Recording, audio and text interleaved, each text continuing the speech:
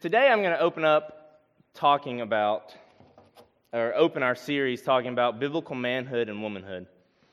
When I was preparing this, I was trying to think of what I would discuss and what I would talk about, and I decided I was going to talk about our similarities more than our differences as men and women, because Kevin and Amy are going to share later our differences and our different purposes more than I will tonight. I want to share a few facts about men and women and how they're different.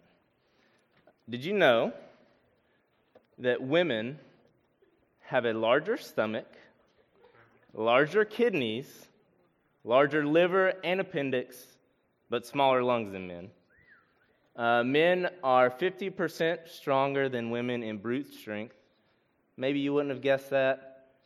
I probably would have. Not hating on the women, but probably would have guessed that. And female lung capacity is about 30% less than males. So males are a little stronger, lung capacity is a little bigger, but I think one big thing about males is we don't think as much. I have a story to share with y'all, sort of backing that theory up. My wife and I we decided to make some dessert one night, okay? So we had to get some cream cheese and sugar and different things like that and mix it all together. So I had a little hand blender, just a small little hand blender, and I was mixing all the stuff up, and it was getting stuck in the hand blender. So I decided I was going to clean it out with my finger, why not? Okay? So I put my finger in there, and I turned the hand blender on with my finger in it. So my wife, yes. So as you can see, I really thought that one through a lot, Turn on the hand blender with my finger in there. That's a good idea. So my wife looks at me. I'm dripping blood, like it's just everywhere. It cut my finger really badly, and she looks at me and she's like, "What the heck? Come on!" And she did that because that's like the 5th or 6th time since we've been married in a little over a year that I've cut myself cooking. So it was like she was not amused. It was not a surprise. The first time she was like, "Oh my gosh, there's blood everywhere." And this time she was just like, "Clean it up. What do I need to get?" So that's just a little story to share that backs up my theory on men not thinking as much as women. I have a few pictures to show you just with differences between Lauren and I, okay? Here's a few other things backing up that men don't think as much as women. And did you know that men also have a shorter lifespan on average than women? I think because we don't think as much, But this picture is of me doing a backflip, and I actually landed this. But you have to realize, when I was learning to do this backflip, I'm surprised I didn't break a bone or break my neck, because I decided I just wanted to learn how to do it. So I looked up videos on YouTube. So a lot of the first attempts were terrible attempts. It was awful. Also, kayaking. I had to quit kayaking because I got so scared one time because I almost drowned. Just not great things that I thought through. And some of Lauren's hobbies are like, putting furniture outside and taking pictures. I don't think you see me doing that over here. And the other picture is just to show how much better looking she is than me. So those are just some differences between men and women, and just me and my wife, personality differences. But that's enough about differences. I want to hone in on similarities between men and women.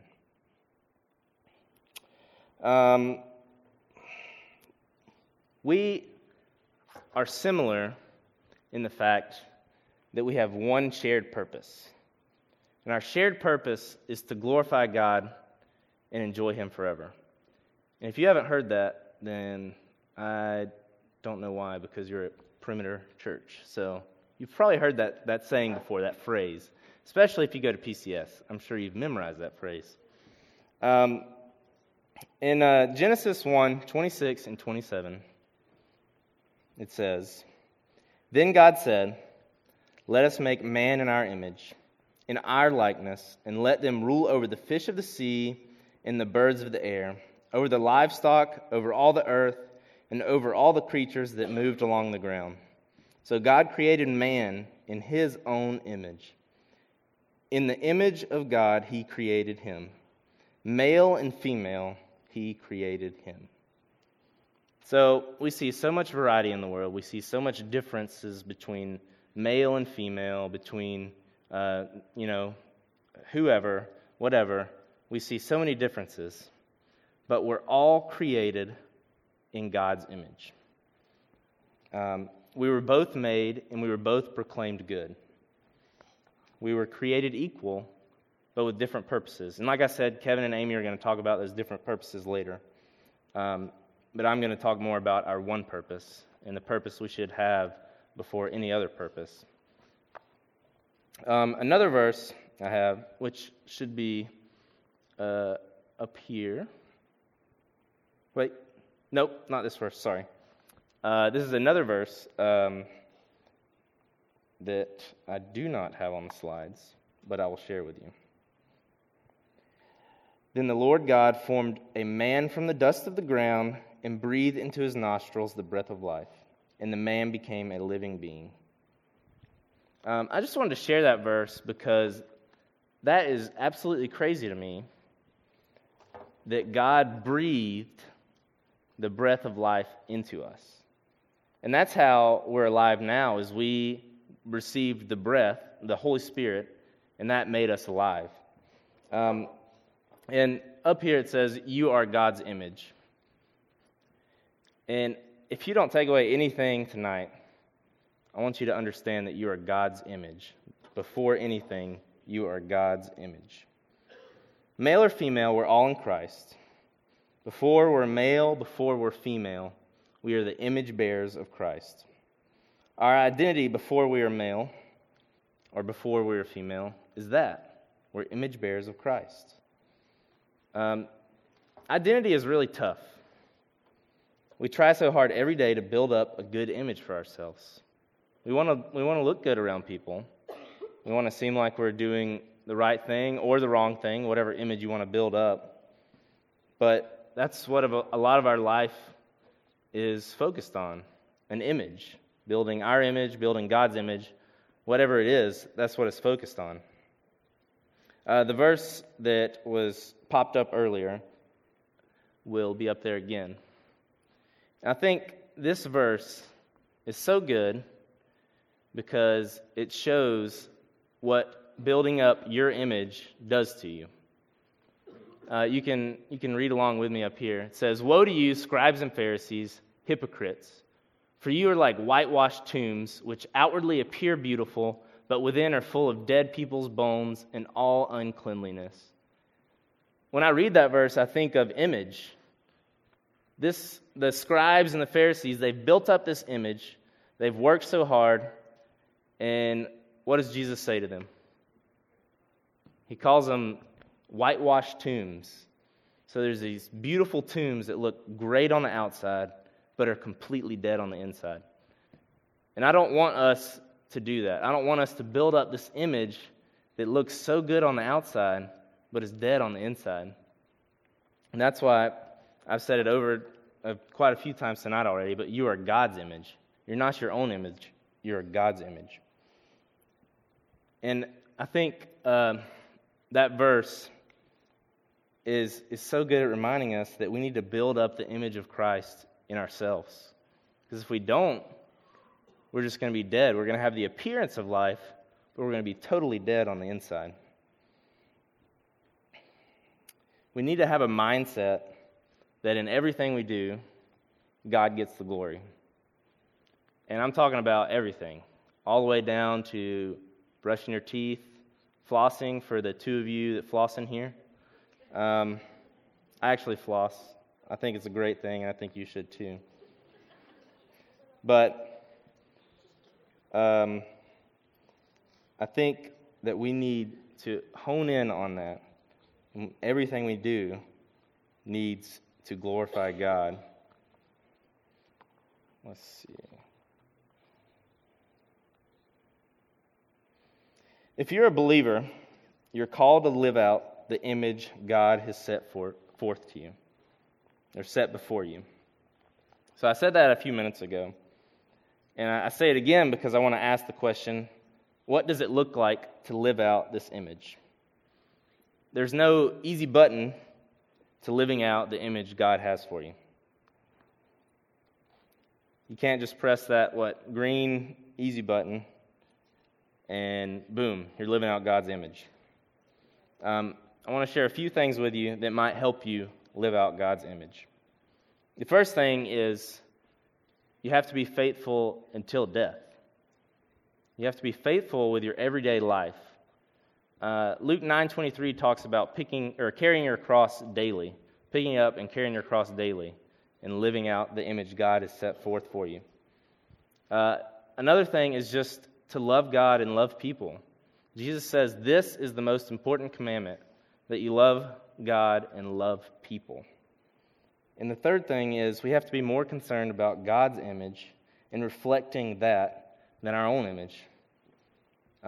Just remember the whitewashed tombs example if you're struggling with this. If you're building up this image for yourself, what's it for? And I want to conclude with, not conclude yet, but this will be the last thought I'm sharing, with that we are broken images. We have to realize that. We're sinful people. We're going to mess up. It's going to be hard. Romans 3:23 says, "For all have sinned and fall short of the glory of God." So we're broken images of what God intended. And we can't accomplish the purpose God has set for us on our own.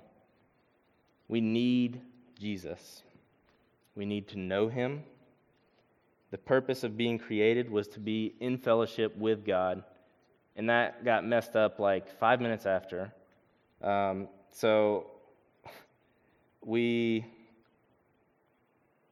Everything God has done is to bring us closer to Him, to bring us back into fellowship with Him. We hear it all the time. You hear it, I hear it. People in church hear it all the time. But we cannot hear it enough. We need Jesus to make the image right again, to reconcile us to the God of the universe. Don't be the whitewashed tomb that only has an appearance of life. I'm going to end with 3 questions to think about, to take with you. And these might be good to write down or to write in your phone, something. Just take them with you and think about these this week. Whose image are you living out today? Yours or God's? Are you building up a whitewashed tomb? Are you polishing your tomb every day and making yourself appear good on the outside, but really you're dead on the inside? What needs to change to build up God's image more? What needs to change?